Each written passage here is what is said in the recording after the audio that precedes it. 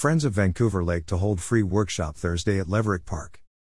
Open house event open from 9 a.m. to 6 p.m. Thursday. Friends of Vancouver Lake will be holding a workshop Thursday at Leverick Park in an effort to inform the public on how the organization is trying to improve the lake. Specifically, this workshop will explain how experts are trying to stop or slow down the occurrence of excess nutrients such as phosphorus, which supports harmful and toxic algae.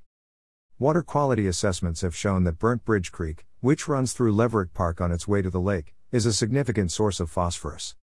Friends of Vancouver Lake, along with partners Aquatechnex and Utrofix, will be holding the workshop, showcasing a new filtration system called Utrosorb.